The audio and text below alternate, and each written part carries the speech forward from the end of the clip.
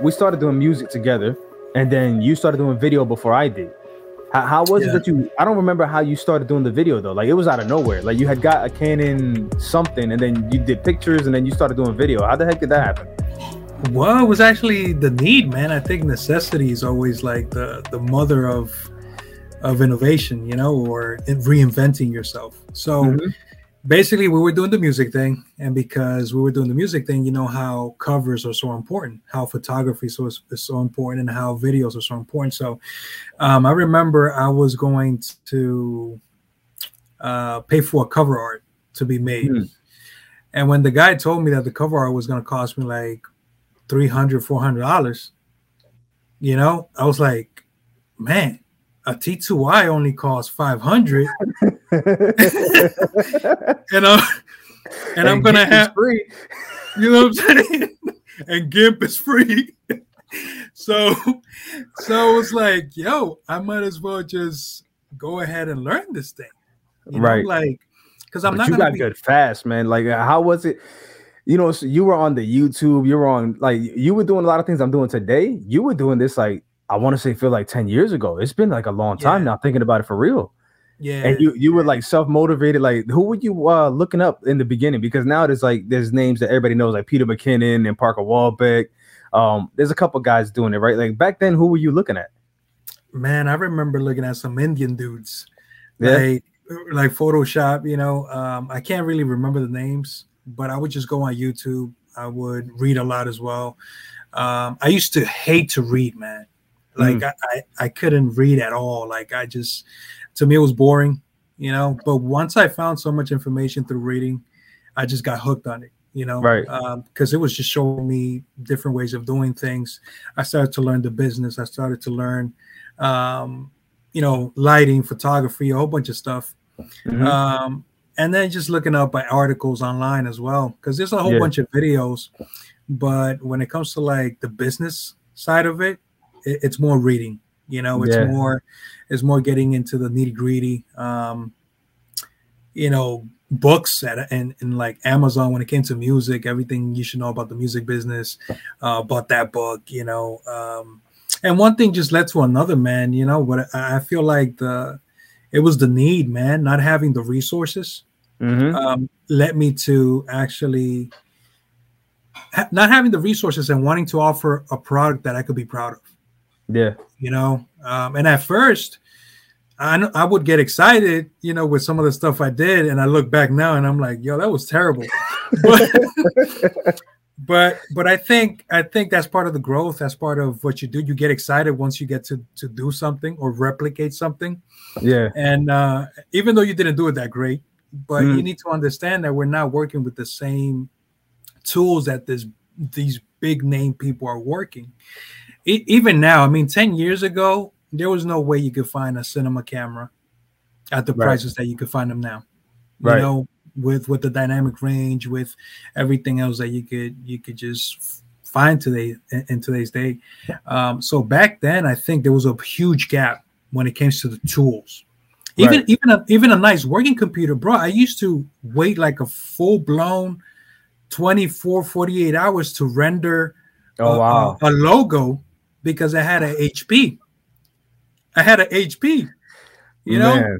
So in order to render like a logo or an animation or something, I used to wait like 24, 48 hours, bro. Just the computer, you know, with all with everything turned on, all the fans, you know. Sometimes there was a mistake, a glitch. Sometimes it was just shut down. Oh, no. But now, you know, you get affordable computers that are more powerful, that could do more. And I think, man, it was the need, bro. It was all the need. And software got way more optimized too. It's funny, like, especially because you're on the Windows now. But remember, I mean, the thing I always applaud Mac about with Final Cut is that thing could run on, they joke around and say a potato. It runs on just the weakest machines ever. They optimize it like crazy. There's Premiere and stuff in DaVinci that need a little bit more horsepower, but still, it's still, they optimize it better with the machines and stuff. And it's funny because it's almost like rap is the path to end up doing videography at some point, because everybody starts doing music, and it's that I get the same, that fulfillment, that pride, that joy of creating a video that I do the same way I feel when I create a song. Like I like being able to create something that started in my heart and in my head and see it or hear it. And I enjoy it like crazy. So you started doing the videos for yourself. And then when did you start doing videos for other people? Like how did that happen? Well, I think once people saw what I was doing, you know, and also at the price point that I was doing it, you know, because we had no budget, you know, it was just whatever we could get, you know, who could lend us a house, who could lend us a car, who could lend us this or that, location wise, you know. And I think that once people saw what we can do, or you know, how I grew in photography and videography, people started to get interested in knowing, you know, hey, you know, do you do videos for other people? Do you do this? Do you do that? And I was at a point where I didn't even feel comfortable charging people. Why? Because I felt like I wasn't I'm the type of person, man, that I feel like there's a standard with everything. You know, there's like a standard with everything. So I always felt like, man, I can't charge yet because I don't feel like I'm in the standard, even though the people that were hiring me weren't in the standard either. But it was sometimes, I think it was just a self-pride, maybe. Yeah. I'm and it's not a bad thing. I'm really prideful when it comes to my work and what I do. I want to give it 100%. I go extra and beyond. You know, and that was a huge mistake I made back then, that I used to work on projects for people, and I would sacrifice time, you know, away from my family, sacrifice time away from my own projects, sacrifice time away from so many other things just to give it 110% for things that sometimes people didn't even appreciate at the end of the day. And the crazy thing is, Tony, when they used to have the money to pay somebody, they didn't come back to me. That was the crazy thing about it. You know, you're not the only person that's told me that too. I spoke to Josh recently, and you know, I got a relationship with him from the music side of things, and he would tell me that too. It's like, it's weird when you sow your time into a person. For some reason, yeah, when they have the budget, I don't know what that is. I don't know. I don't have an answer for that, but I know what you're talking about. I've seen it, you've seen it, and other people have mentioned the same thing. I don't get it. I don't know where that comes from. It's almost like in the creative side. I was talking to my business partner Matt today about this part. On the creative side of things, people don't have a concept of real value. Since I'm not selling you, since I'm not doing plumbing in your house, since I'm not making a roof, or I'm not working on your car, they feel like, oh, this is just you shooting the camera. That should be free, right? That's nothing. What's the point of paying you? We've had people say, oh, send, you know, if we had a video shoot, we'll have other people at the shoot say, send me the footage when you're done. It's like, bro, it's not your footage. Like it's for this client, and I can't send it to you. There's value in the footage that I shot. So it's weird. I don't know why that is, that there's like no real concept for the value of the arts. I always say people think since it's fun that you also have fun just giving it away. And it's like, I'm at a stage now where, it's become a business. And just because I enjoy my business now, I shouldn't be penalized for that. Like, it doesn't make sense to me. So when I think, you know, I think it's part of a culture as well. And I think how we sell ourselves, because at the end of the day, you know, if it's consumed, then there's a product. You know, and sometimes when we don't give it the value that it deserves, then people won't do the same. If we don't do it for ourselves, then they won't do the same. I read this article, man, the other day about, I believe it was JCPenney, and how they lost a whole bunch of stores. And the reason why they lost a whole bunch of stores was because they were changing their marketing, and they were trying to be transparent with the clients. This is the crazy thing. And I think this is where that blew my mind. So they wanted to be transparent with the clients and tell the clients that everything that was on retail has a price which is made, and we all know this. You know, they're made by this amount of money. Then they go to the stores, and then they add a price on top of that, the markup.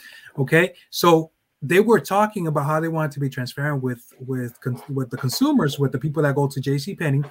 So they told basically people, hey, all these markups that you see, that's not even the real price. This is a lie. The whole retail thing is a lie when it comes to like 70% off, 50% off, 30% off. It's all a lie. Like, they're still gonna get their margin of money back that they want, even with those 70-60% off, because they mark up the prices so high that they always win. Right. So they took that off, and they placed all the prices of their stores at a decent amount. But because people did not see the red tags, because people did not see the percentage off, because people did not see any of that, they thought there was no bargain in that store.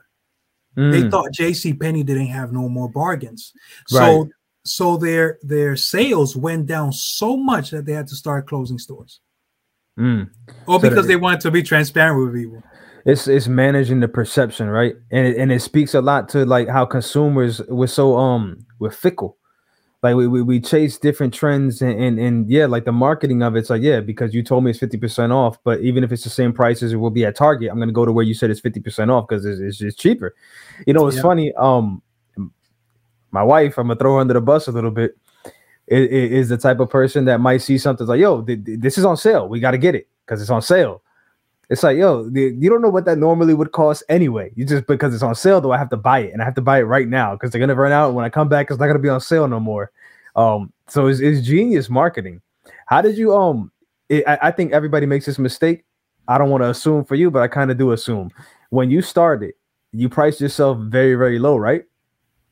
Yeah.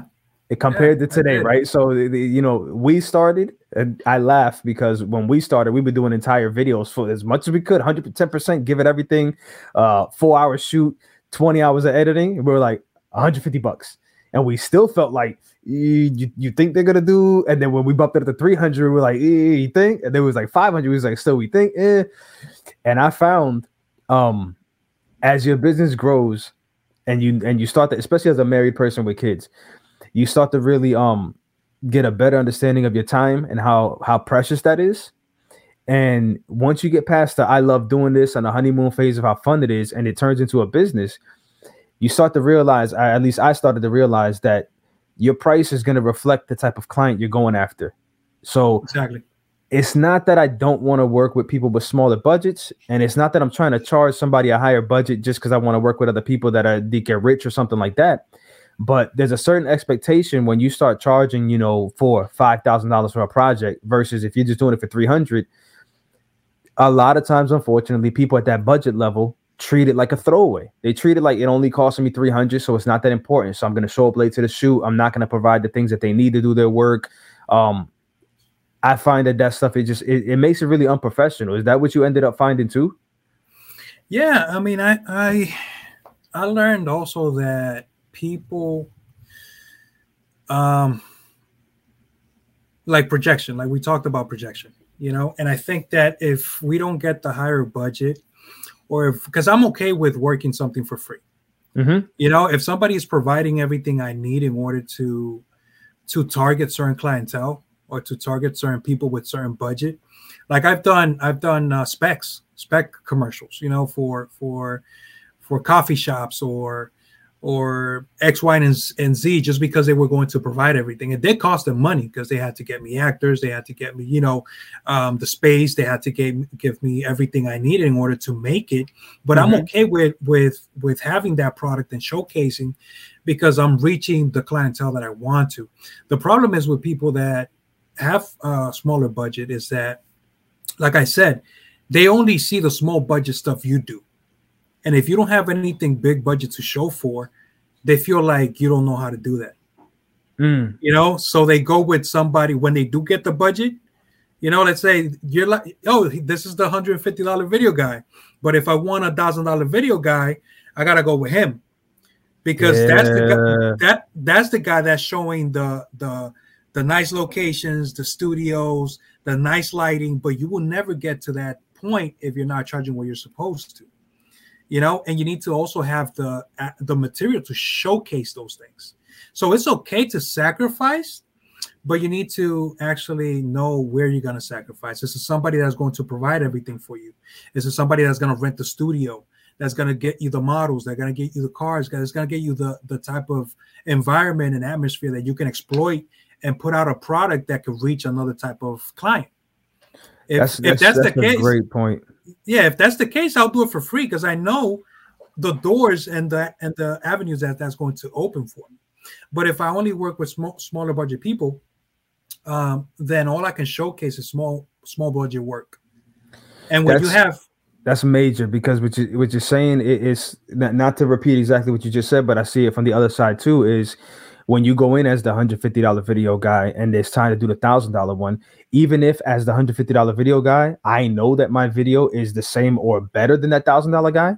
A lot of consumers just assume theirs is better because they're charging more. Forget that people's eyes lie to them all the time. We know it as camera nerds with how many videos they do on. Tell me if this was on an iPhone or this was on a Red.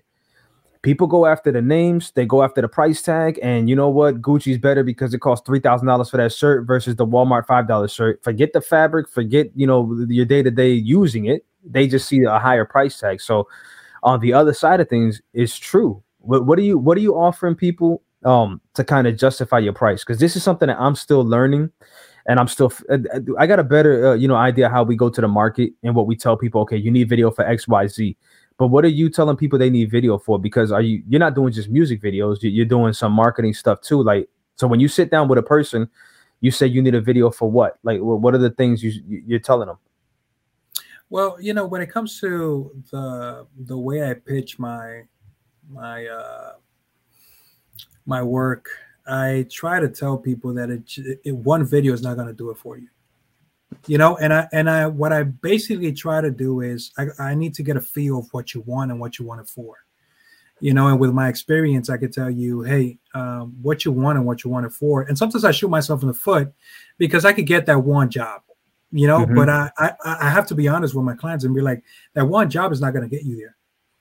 I think it's better if you take this budget, break it down, and do smaller videos for reels, or just depending on the need that they may have. So I think that what I try to sell my clients is more transparency and the experience that I have when it comes to marketing, because that's a beautiful thing about doing music.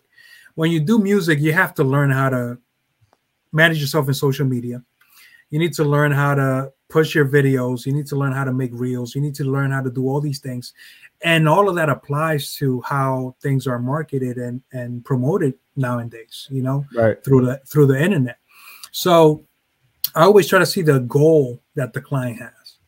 We're in Virginia, and the reality is that major companies, they outsource when it comes to video. So most of the clients that we will get, or that I get, are smaller businesses or people that are starting off. I do get some clients that have been in it for years, but they have an old way of working things. So at the end of the day, I just try to educate them and tell them, hey, this is how things are done now. This is what we need. And what I do is I try to get contracts in the long term. Yeah. I try to get contracts more for long term. Okay, this is the need you have. Why don't we just do something for 3 months, 6 months, instead of just working on one video, because I'm trying to give them a result. Right. And the beautiful thing is that once they see the result, they're gonna know it's worth it, or they're like, yo, this is worth it, and that's why I started realizing, because in the very beginning, when we were doing videos as cheap as possible, we thought we were going to tell people, okay, we're going to show up with a 4K camera. How impressive is a 4K camera? And we're going to do it as fast as we can. And I promise you the video is going to look gorgeous. Like that was the way we were trying to come to the market. Yeah. And then we realized kind of in the last couple years doing this more professionally, we realized that's not enough, and people don't care. People don't know what they're looking at in terms of they can't tell you if it's 4K or 1080. Most people can't. They have no clue. They don't care. Some of them get impressed when you start bringing lights and stuff like that, and like, oh man, I'm getting the big budget experience. They don't know how much those lights cost or what they're really doing. But what I started realizing is, like you mentioned, having a better plan, and we stopped focusing so much on the quality of the video and telling people how great the video is going to look, and start having a conversation about, well, here's what the video could potentially do for you. But even more recently, we started having a conversation that you mentioned that you kind of been up on for a while longer than us, in terms of start explaining the fact that it's not one video, one and done, because we started seeing that learning bumping our heads as far as people getting a video and then in their brain saying, well, video doesn't work because I didn't get 1 million views off of that one video. Exactly. They told me the quality was so amazing. They told me they were going to make me the best video ever. And after paying all of that, I got 20 likes and that's it. So we started explaining to people, first of all, identifying, are you going to market on social media? Is that really your channel? Your main source of marketing is going to be social media. If it is, you need to be active. And I started having the conversation about talking ourselves out of business to gain new business, telling people you need to be doing stuff on your phone. Do not call us for every single video project. You need to be walking around doing reels, doing selfie videos, doing quick vlog posts, and then call us for the what we call like the flagship content, like your cornerstone content. Like if you need something to live on your website, or you need something to stay on your Facebook pinned or something like that, or you got a real big event and you need that bigger production value, that's where we come in. But to go do a quick update on, hey, here I am and we got a sale on such and such, you need to be doing that yourself. And I found that a lot of times there's like a sense of pride there where it is what it is. That I feel like people sometimes might feel like they're too cool to get their phone and do it like that. Like, nah, I want the cameras out here. I want all that stuff. It's like, recognize the stage of business you're in and work within your means and start bringing people in little by little, because we've upgraded cameras and nobody cares. Nobody cares. We honestly upgraded cameras for our own workflow. That was the only reason we did it. We was like, we want a certain amount of quality. We want to be able to do certain things in post that we can't do on the particular cameras we had at the time. So let's move up. But it was never motivated by, yo, let's go get the 6K camera because now we're going to get bigger clients. At least in our experience, that's not how it's been. We haven't found clients that really care about what camera we're using or even ask what camera that is. I was talking to a client the other day, and I think this is one of the biggest thing also that you may find yourself into when it comes to talking to clients, and is what you said. They don't know jack about like cinematography, how it works. Mm-hmm. Sometimes they show you something and they're like, yo, I want this. I want something like this, you know, and they don't know all the work that is put into it. They don't know the lighting setup, the lighting schemes, you know. Sometimes they even want you to go to a spot where if you bring, you know, all this equipment, you're probably gonna need a permit, you know. Mm-hmm. But they're like, oh, can we just take the camera and shoot it like this or shoot it like that? The thing with that is I've also found, man, that with some clients you can't spend the time to try to educate them, you know, because you're just gonna like waste your time. And the other thing is you have also businesses that are going to grow. And I also found myself partnering up with people or partnering up with businesses that I know have the potential to grow, and all they need is the content.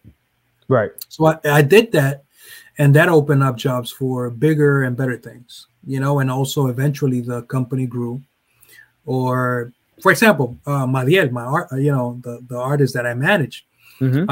I started working with him with no budget, with nothing, and now I get a percentage of his music and everything shows, all that stuff, on something that I invested back in the day, you know, that now is giving fruits. So, you know, you also have to find businesses that you know they're going to grow, because one of the things that I found as well with big businesses is that they already have been working with companies for years.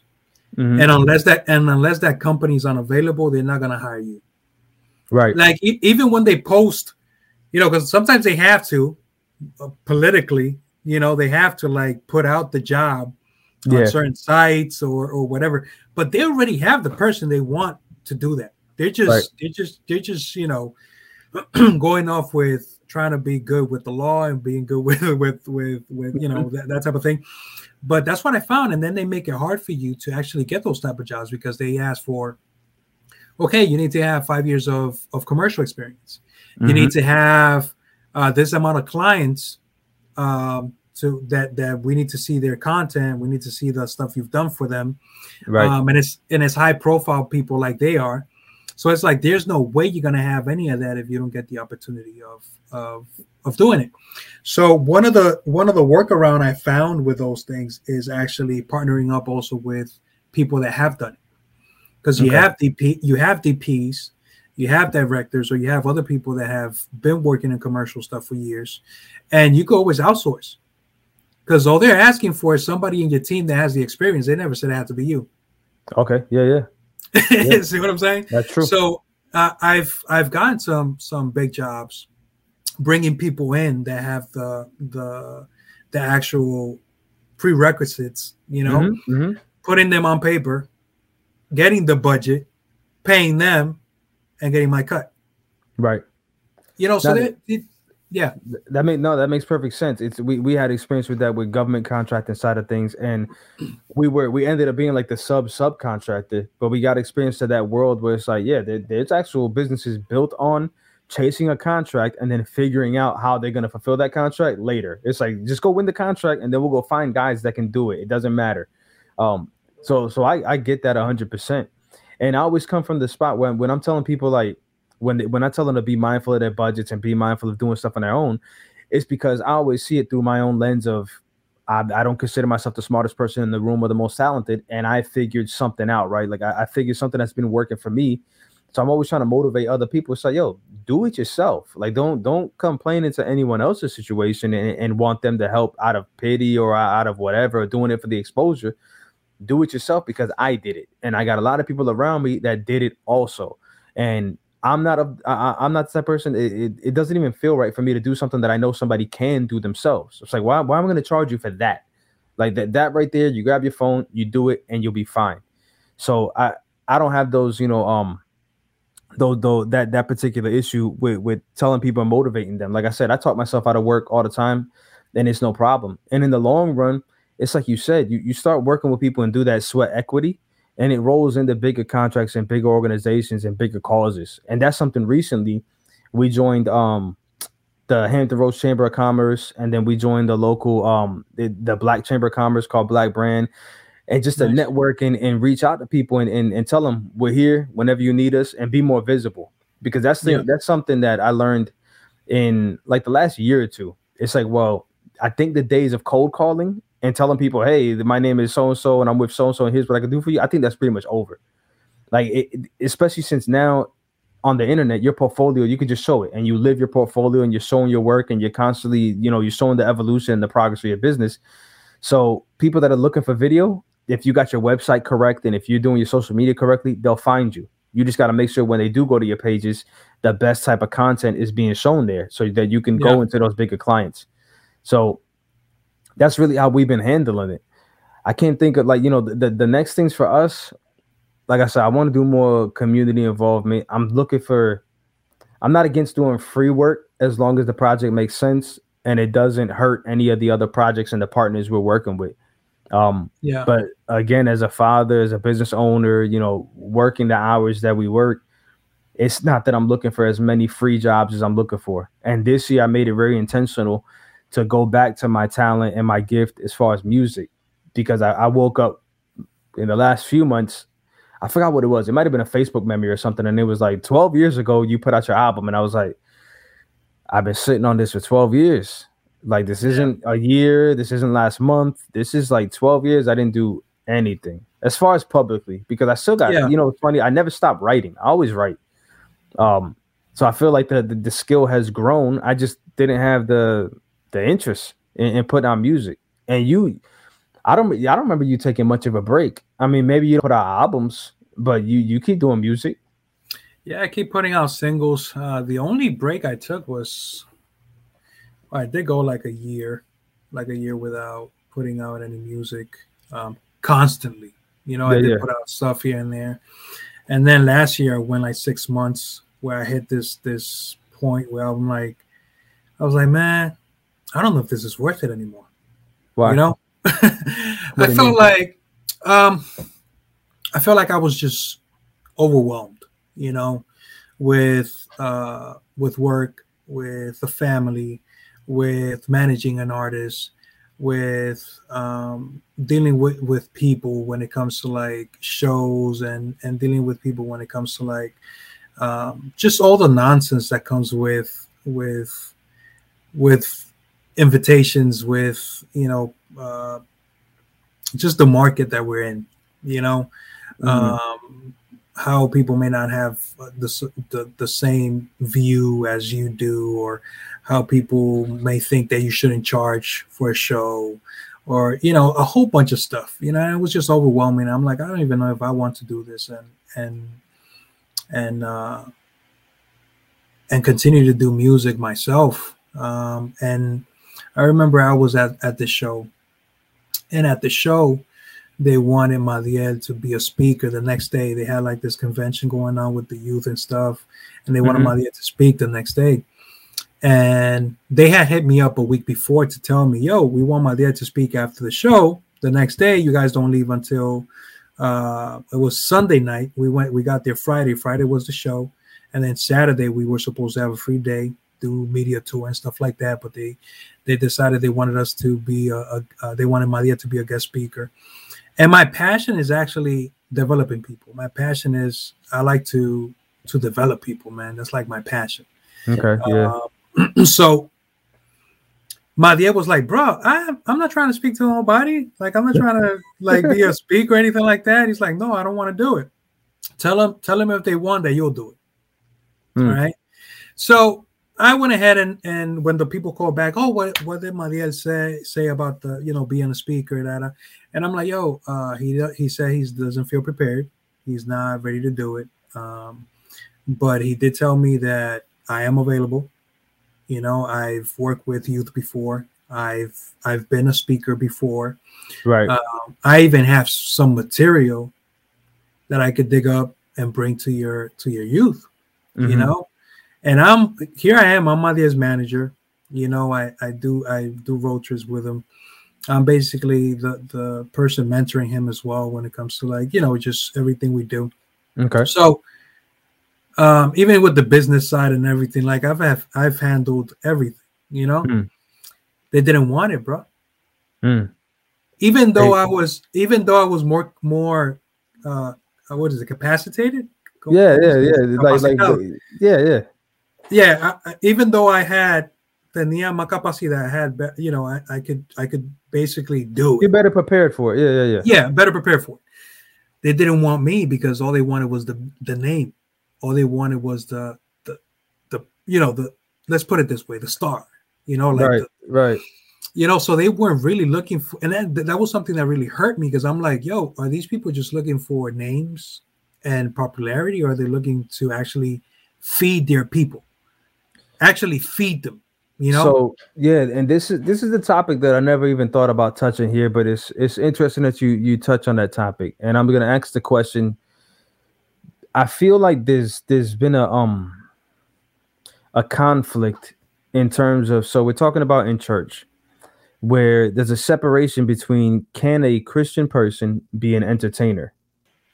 I feel like there's kind of there's been historically a conflict amongst Christians in church who have a tough time differentiating, accepting, defining what it is to be a Christian artist, if you should be a minister. And you touched on the subject of they want you to do it for free. So I could speak for me and a little bit for you, but I'll speak for me. Growing up, there was a concept of when you're doing something for God, which as a Christian, the driving force of all we do should be first to honor God. That should be at the forefront. I need to honor God. I need to remember my testimony. I need to move with integrity. I talk about that all the time. There's a lot of things. It's like in business that I tell people, you have no idea who you're working with. I would never take a dime from you. We keep timesheets of everything we do. If I say it took an hour, it took an hour. And I stake my life on that. Like, I'm dead serious with being honest and being a person of integrity. So everything we do, even if I'm not putting Jesus right in your face, I'm hoping that the way I move reflects that. I'm hoping that people understand he must be Christian because of the way he acts. Right. Yeah. So internally inside, our groups and our church family, I get it. There is a lot of times the expectation of that you are maybe charging God, which would be the way that a lot of people would see things, right? Like, why you're going to charge God for the gift he gave you? I'll say I find that weird when that same logic isn't applied to every single other ministry in the church. So certain ministries can charge God, quote unquote, but others can't. I wish that was figured out. And I don't dive too much into it because the reality is this is going to vary from church to church. It's not necessarily a global problem. People handle it different ways, right? But what I was going to say is I think the more complicated thing is this. Technology has made the ability for regular people, quote unquote, to be able to achieve higher level of production value. The music sounds way better than it ever sounded. And I feel like back in the day, Holiness was kind of equated with something that sounded low budget. It sounded like, whatever. And as soon as you started sounding like the secular artist, as soon as you started making that big sound and the highly produced music, it's almost like now you're trying to be like everybody else. You're losing who you were. And I've taken it from the point of excellence, right? It's God at the forefront. Excellence. Yeah. I want this to sound better than everybody else's. So the part I want to ask you is, because I myself struggle with this when I look at other people, and I don't voice it too often or whatever. Is there an ability for a Christian to be a celebrity and still be Christian? Is that possible? I think that I think is a very good question, and I think the answer is you can always be a celebrity in the definition of being one. Mm-hmm. But when you believe you're it, I think that's a problem. That makes sense. You see what I'm saying? Sense. Because Jesus was a celebrity because of who he was, what he did, how many people he reached, how the word spread about him. He became a celebrity, but he himself did not see himself as one. And I think that's the biggest problem. I get it. Yeah, it starts in the heart. It does. And it's hard, man. The society we're living in is so visual. Everything is look at me. And it's hard to navigate. It's hard because ideally you think, okay, just, if I'm doing music for God, I wanted to reach the most people because that's what I want to do. When people preach, they preach and they wanted to reach the most people. Why not the music as well? I guess it's I don't know if it is or it isn't a slippery slope when you start getting a certain level of attention, and the problem of people start being your fans and asking for your autograph and stuff like that, and I think that's the problem. I think the problem is how we have failed to educate and disciple. Okay, I think that's the biggest problem, because if the church was really educated and discipled like they're supposed to, and that would be like the main goal of the church, to actually develop and prepare the people that go to it instead of being consumers. That right there is the issue. The issue is that people are trained to be consumers. Mm-hmm. And it's not a matter of you're being discipled. You are being discipled.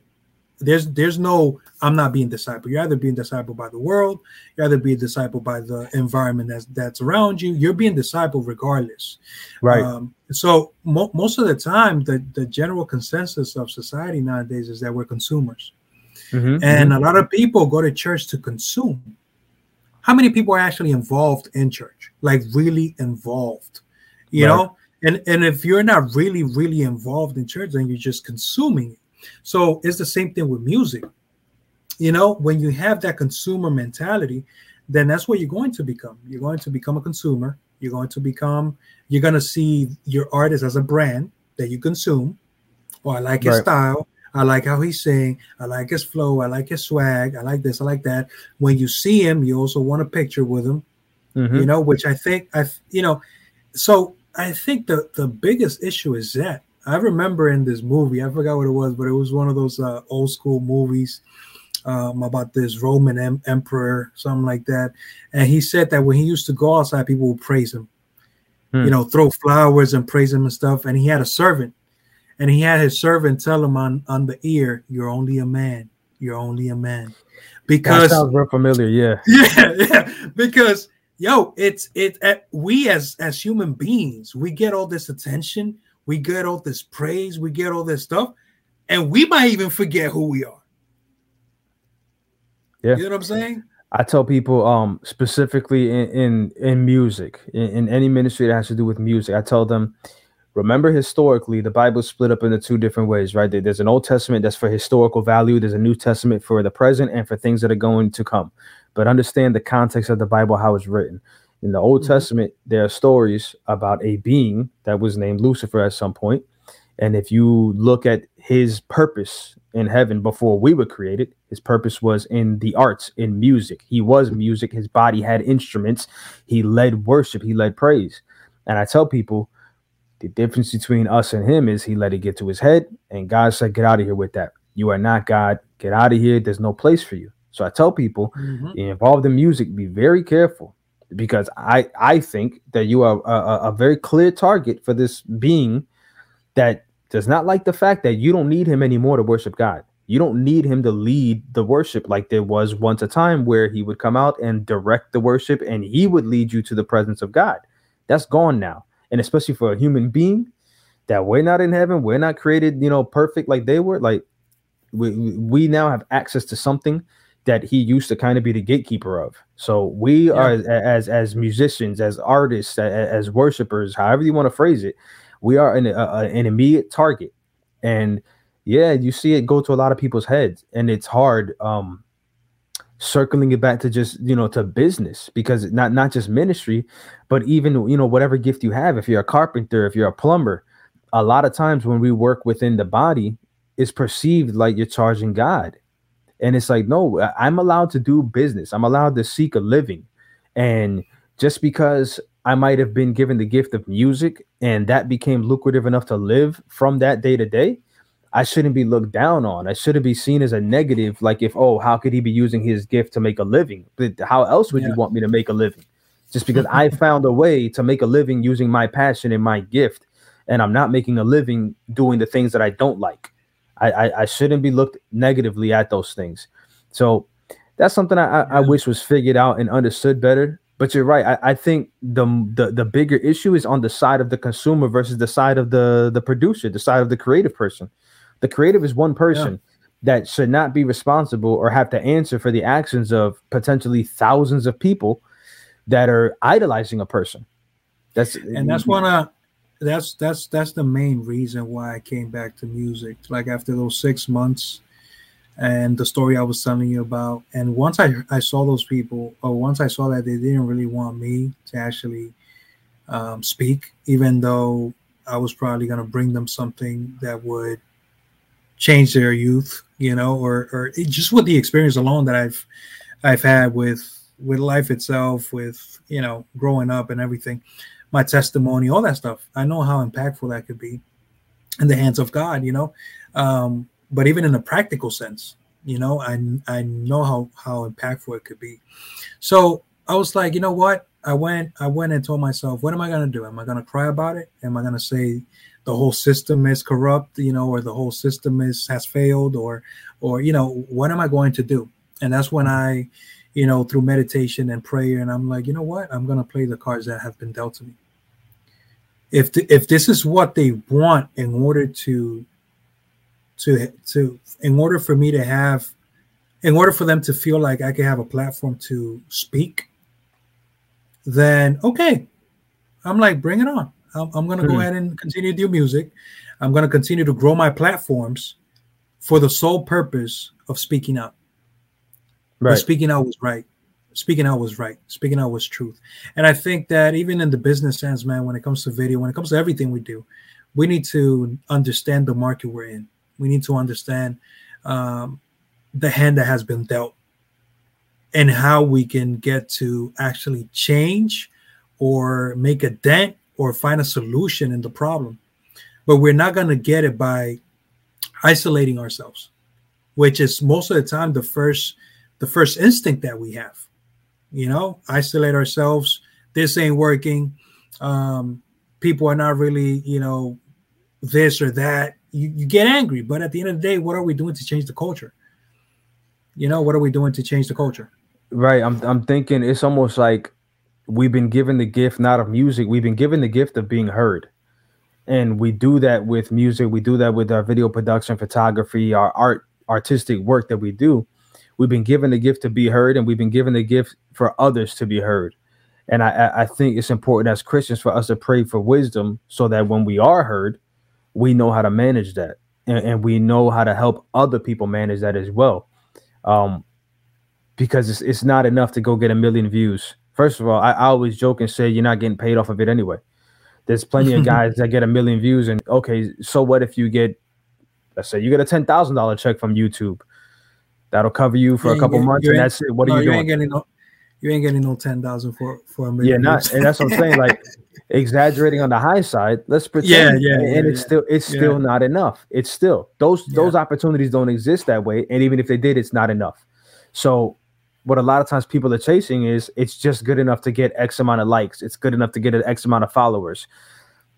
But part of that comes in maturity. See, I'm at a stage, and I believe you're at the same stage where it's like that stuff is meaningless to me. That it doesn't matter. 5 million views or 5 views. I still have a mortgage to pay. I still got kids to feed, and those things don't ever change any of those stuff. What does change it has been the business growing, and unfortunately, the music business has changed like crazy. There's still opportunity there, but it's changed. You have to treat it much differently. I feel like now you have to flood the market way more than you used to. The attention span is so short. That's part of the reason why I'm happy I took the long break that I did, because now when I'm working back into it, I'm working in a way where I'm gonna be prepared to come with some frequency and not just okay, one album and then 4 years later I'll see you again, because that's not effective at all. It might have been effective a long time ago to do one album a year. That was kind of like the pace everybody worked at. One album a year, one album every 2 years. Sometimes if you were big, if you were Nas or Jay-Z, you can come every other year with an album. Now it's like, I feel, and you tell me if you feel different, but I feel like you have to have an album every 4 months. You have to have something new. Like it can't even be once a year. It can't be twice a year. You have to have like every quarter drop something significant. We released an album, Madiel, which he has great numbers, and we released his album in November. All right. And we're about to release the deluxe next month. You know, and we are seeing even we should have released the deluxe frigging this month, because we have seen in 2 months. I mean, we are seeing the numbers coming down now. Yeah, and the graph should be like this. The graph should be like this. That's how the graph should be always. Right. And it's like you can see now it's curving. Right. We dropped the album, whoop, and now it's like curving. And we're like, okay, it's time to release the deluxe. But even then, you know, he's working on some other singles, working on another album.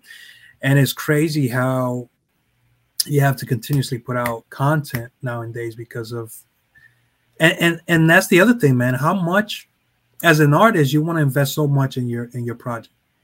Like I have my EP coming out. It's gonna be named The Son of the Drunkard. It's gonna be like my first project, you know, like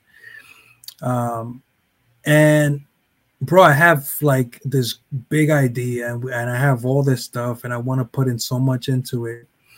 And now I have decided to not even do all that and actually break it down in different stages because of how people consume things nowadays. Because I might put in the effort, might put in the money, might put in everything so it could be like how I want it to. And it's only going to last a month and a half. Yeah. Yeah. You know, and now I'm like, you know what? I'm just going to take this small steps. I'm still going to put out a good product, but I'm going to pace myself. Before you used to put everything you had on that one album, you know, and then you would go, you know, like you said, a year, and then another big budget, another big idea, another big concept, you put it out for that other album, and you just kept releasing music videos and stuff throughout the year from the album that you dropped. Nowadays, it's like, bro, even if you release music videos from the album, the numbers are not the same as if you release a single every month. And this is across even some of the bigger guys that we know of and we see online. It's like they're living the same type of life. They're living the same reality. It's even the biggest budgets, the biggest projects that get the most attention is not lasting for a full year. It's very rare for that to be the situation for anybody going into it. So it's hard. Like me, myself, what you said about, you know, scaling your idea for the EP back is something that I've had to deal with a whole bunch of times, because I'm like, yeah, I could reach out to a lot of people and get something really special done.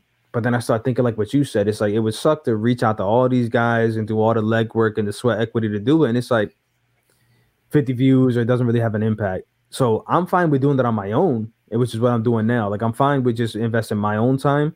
And if it doesn't do well, then it doesn't do well as far as statistically and numbers wise. I don't care. I love doing it and it's fun. But when I'm bringing other people in, I start to really care about that. It's like, you know, I want everybody else's time to pay off. I want them to get the attention for their hard work too, and for it to be something they could put in their portfolio and roll into bigger jobs. And that's why I'm like reluctant a lot of times to bring people into what I'm doing now, because The reality is, I still don't have the budget to pay somebody what I would want to pay somebody. You know, I Yeah. got people that say, "Oh, yeah, don't worry about it." And it's like, now, even now for our video production business, we haven't hired anybody because we've been of the mentality. It's like we're not going to pay somebody $10 an hour. It's not going to happen. We want to pay somebody something that we would feel proud for us to earn. You know, if I'm not happy making 10 an hour, I'm not going to tell somebody come do it for 10. You know, so when the budgets start getting to the point where we start paying people what we would want to get, then that's when we start bringing people in. But it's hard to be at this level. But I enjoy the process. I enjoy being able to create. And when I'm not, pulling people in because I'm worried about wasting their time, I like doing stuff and not even worrying about the numbers. And I'm ready for it. I got 6 songs done. I'm going to do at least 10. And I'm going to put it out. And if it does nothing, it does nothing. If it does something, that's cool too.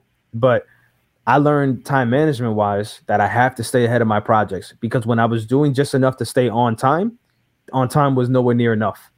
I always felt the stress. I couldn't get in the creative space to write my best work because I'm always worried about, well, I got to hurry up and get to this project because it's coming up and I got a due date coming for this. And I have to stay ahead of time. Like, are you finding that same situation where you got to stay ahead in terms of managing the life with the kids, your wife, and work?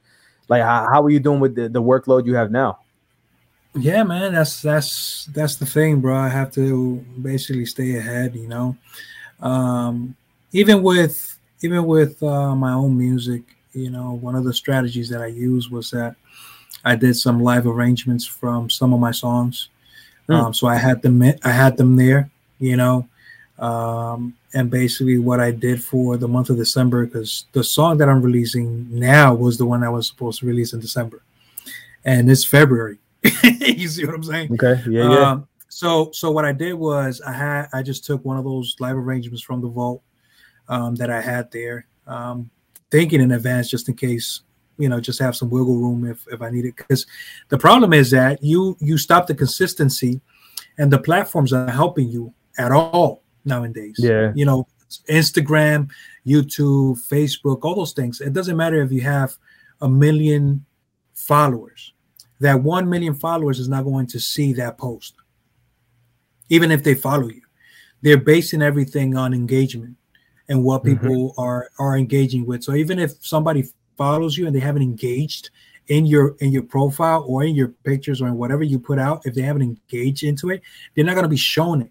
It's not going to be in their priority list in their feed. So even if you have 10,000, 20,000 or whatever amount of people that you may have, if you're not putting out continuously, like continuous content, they don't engage with it, because they're not engaging with it. Instagram, Facebook, and all those platforms are saying they're not interested in your stuff. Yeah. So they won't show it to them. So you have to maintain the rhythm of putting stuff out so that people can engage, people can discover it. Even the same people that follow you, and it's crazy.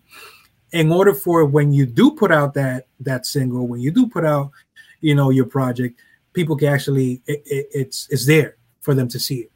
Because if not, you're gonna miss out. You're gonna miss out you're gonna miss out even on the people that do follow you to actually see and engage your content. It's crazy. Before it wasn't like that.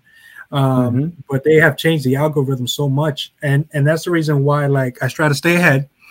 I try to have some projects on deck just to kind of be fillers, or remakes. So what I did was I was getting a little bit of traction with Brazil on my Spotify. I saw a lot of people from Brazil was listening to my music, so I went ahead and reached out to Brazilian artists. And what I did was like, yo, this is the live instrument. Jump on it. If you like it. He jumped on it. I released it. I kept my old verse because I didn't even have the time to re-record a new verse. Kept my old verse. I put it out there. It did pretty good. My Spotify monthly listeners went up went up like 1,000 more listeners after that. So there's increments, small increments, and now I'm gonna put out the EP. So I'm pasting myself because the EP is kind of behind. So now I'm gonna release this song this month that I was supposed to release in December. But I released the live instrument, which is about to go for it's probably like 4 or 5 weeks now. Okay. Since I released it. So that's longer than what I would like in order to put something else out. But because I'm putting out the EP, I'm comfortable with that. Because once I put out this single, I'm going to announce the EP, and I'm going to be putting out promotional materials for the EP. So when it does come out, I can have the engagement that I'm looking for. We gotta do some when the time comes, we gotta do like some multicam like interview stuff, man. We gotta like line up schedules and get like 2-3 cams on you, and you talk about the album and do like the whole album feature, and you explain the inspiration and the process and start cutting angles and stuff. We gotta do that, man. Yeah, man, I'm definitely down for that. That's something that I actually want to do. It's in the list of content that I want to create. Because I really want to talk about the music videos. The music videos are time consuming like crazy. But for sure, the marketing content where it's like, okay, so this is what this song meant to me, and this was my process and stuff like that. That's easy. We can knock that out fast, man. We got to get together, light that up nice, and do that. And it's always about it being consistent with the content. It's like you said from the very beginning. You're talking about one video is not enough, one song's not going to be enough, one piece of art is not going to be enough. Anything is not going to be enough. If you want to get better and if you want to sell something, there has to be consistency. But real quick, I want to nerd out with you for like 5 minutes, and I'm gonna let you go. What camera are you looking forward to? What camera are you looking forward to? What's exciting now? With man, I think the Sony A7S III is crazy right now. So you would go to that from the Blackmagic? No. What I'm saying is, it's exciting. It's exciting to me what they're doing. Okay. Right now I'm waiting for Blackmagic to because Blackmagic is tighter than Apple when it comes to their releases. There's no rumors, no leaks, no nothing, But I'm excited just to see what I'm excited with the Komodo. The Komodo came out. Yeah, I'm excited. The Sony that came out. Now Canon came out with a crazy camera, hybrid. When it comes to like cinema and also photography, and they did a good job combining them both. The autofocus game is crazy for small teams like ours. Where we don't have a lot of people to do follow focus and pulling focus and all that stuff, which is a higher budget because we need to get the wireless follow focus. We need to get a whole bunch of more equipment. You need another person. That's the thing. That's the biggest thing. It's like I can go by to tilt the nucleus. I can't go get another person to be standing with me. Like, So when it comes to the technology, bro, I'm super excited. I mean, when it comes to me, having the Pocket 6K, I still feel I could still push that camera. I can still get great quality out of it. I don't feel like I have the need to change it right now. But I'm waiting for that 16 stops of dynamic range, 16-bit color space for less than $10,000. That's what I'm waiting for. That's what I'm waiting for. You're gonna be waiting a while. You're gonna be waiting a while. Bro. Hey, bro. I mean, you have Blackmagic put your 12K at five grand. Nah, this is true. This is true. I wish it was smaller. They need to work on something smaller. Do bro, something with those specs smaller. I do like that form factor though, bro. Like that doesn't have this one has the battery, but it's basically the same size. But bro, just like handheld, look how steady that is. Yeah, handheld because of the weight. So weight is not bad. Because it's like I can make this look like almost like a gimbal because it's so heavy with the movements. Yeah. But I do get it. I do get it when it comes to putting it on a gimbal. You would need a bigger gimbal. You would probably need a easy rig, so it won't, strain so much. I got a Zhiyun Jun, however you pronounce that, Crane 3S. Yeah. So it's built to handle like 14 pounds, I think, if I remember right. And it balances the Komodo fine. I put the red Komodo on there, 2 batteries. I had a monitor on a magic arm coming off the side of the gimbal. It's just crazy heavy. And for the first time, I'm like, I might have to get a vest and one of those arms that come out the side. They got one called like the Thanos X or something like that. Yeah, it's like the arm that comes out. It's like $2,000. And I'm like, that's a lot to rig up. But if it means me doing my job more efficiently and being able to do those shoots for longer, then it is what it is. I'm just gonna look like a robot at the shoots. It don't matter. Like, some of it looks cool. Man. It's just, it's funny. Back to the budgets. It's just it's more of a thing where we're like a sense of like embarrassment. It's like if I know a video isn't that serious, like you're exaggerating now, you're bringing out the whole vest and stuff like that. But it's like, Like, for this particular rig I got, I'm gonna need these things, even if it is a quick video that's maybe smaller budget. I got a heavy camera now. man. I got it. Oh yeah. I mean, And it does a world of difference. And, I love when the you're color shooting, science. like, bro, I mean, the red color science is nice. I like it. I never saw skin look like that, especially coming from Panasonic, which I tell people still to this day. If you have a small budget, go get a GH5. Even right now, go get a GH5. Yeah. That is the camera you need to start with. You are going to get great image. People complain about the low light. Yeah, the low light's not awesome, but you know what? Sometimes people expect these cameras to do magic. Like us, And at the end of the in day, a cave. at the end of the day, one of the things that I've learned is that if you're really doing cinema, you need lights. You need external lighting. It doesn't matter how great your camera is. Like, there's no way like you're gonna get nice cinematic image without lighting. So people that's the thing. I think there's a big difference with videographers and cinematographers, and I feel like the terms have been confused a lot. People see you with a camera and they think you're a videographer.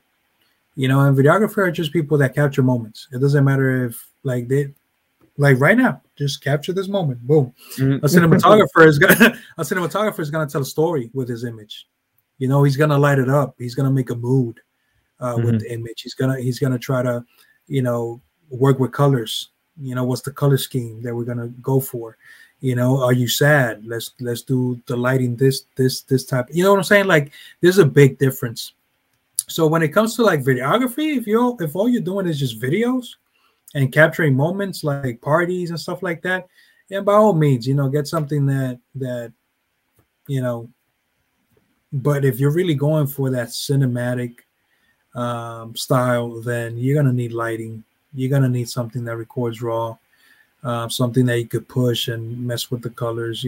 So Lights to me reminds you of in the audio world where when I started audio, the idea was let me get the most expensive microphone and the best software. When I got more mature and understanding of the way things work, it's like, no, go grab the microphone, a modest microphone. You need to dump your budget into treating your room. You need to get the sound in your room to sound right. And light to me is the same way in videography and cinematography and photography. All of it is you can get your iPhone. If you invest in some great lights and you know how to light a person and shape that light and set the mood, it's gonna look amazing. And people, it's been proven over and over and over when people are doing camera shootouts and tell me which one was the Blackmagic and tell me which one was the iPhone 10 Pro. Yeah. If you light it right, it's hard to tell the difference. It's very hard. The only time I've been able to tell the difference for real, like to me night and day, and it's because I've kind of trained my eye for it now, is when something is shot on a DSLR versus like a cinema camera, where it has that digital film look versus that too sharp of an image that you get from like a DSLR or mirrorless. It looks, you can tell when you see it, if you've done it long enough, that looks like digitally sharpened. It doesn't look natural. And then you go to like the red, and you know what's funny to like the untrained eye that doesn't understand it, you can see a red and be like, yo, that's not as sharp. And it's like, it's not that it's not as sharp. The color, it looks what your eye sees. You're so used to seeing an image cranked to 100% sharpness that when you see something that looks natural, it's kind of shocking at first. But I love the fact that skin looks like skin. It looks like the first time I saw like myself on the red camera, I was like, wow, like that looks the way my eye sees it. It doesn't look like it has a LUT on it. It doesn't look like the way I see it, and this is from, difference between 8, 10, and 12-bit color and all that. It's like, I see it like if you took a 5-pack crayon box or whatever, like it only has 10 crayons or whatever in the 10-pack, and then you go to like a 32-pack. All those shades of color, those variations, and the roll off. It's like, for the first time, we did like our own internal testing with a GH5 and the Red Komodo side by side, and highlights on the GH5, it would be like just a white color. It would make my skin white. But then on the Komodo, you see that I'm lit, but my skin doesn't look white. My actual skin tone just look a little brighter, and then it gets softer as it goes into the shadows. Versus anytime you put like a DSLR or mirrorless, that color is just boom, bright white light. Even if it's we got the aperture lights, and they're very nice. And we used to love our image, and I still do. But when I compare it, I'm like, man, like it looks artificially lit.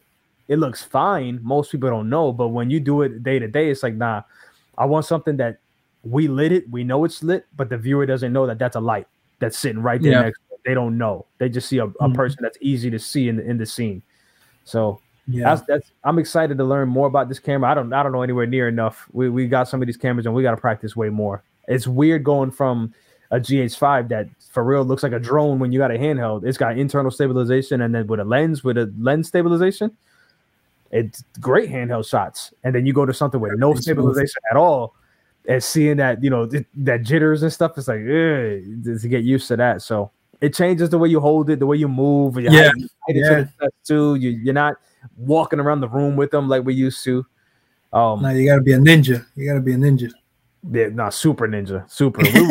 We were being ninjas with the gimbals too. Like that's something we always laugh at people with gimbals. It's like, yo, you still gotta walk. Just because you got a gimbal doesn't mean you walk like a dummy. You don't just down. There's still a walk to it and a smoothness. But it's exciting. I could talk to you forever about this stuff. We gotta work on like a little project or something. Do something quick and easy, and then get creative together. I'm glad we get to. I'm glad that life brought us full circle, man. We did a lot of work together in the beginning. You know, life took us different ways, and then we come back, man. And it's great. It's funny. To me, it doesn't feel any different. It feels like the old days, man. I'm glad. I'm happy to be around you, and I'm happy to get some of your knowledge and get some, because you've gotten further in a lot of ways in a lot of different things, and I like being able to avoid some of the headaches. There's a lot of stuff I'm gonna learn from you. So I appreciate you, man. Nah, I appreciate you too, brother. You appreciate it. Yeah, man. Until next time, man. We worked it out. Man. Thank you. Man. We got to do it again. Yeah, man. And thank you for the invite, man. Thank you for the invite. I enjoyed it. I hope it's not the last time. It won't be, man.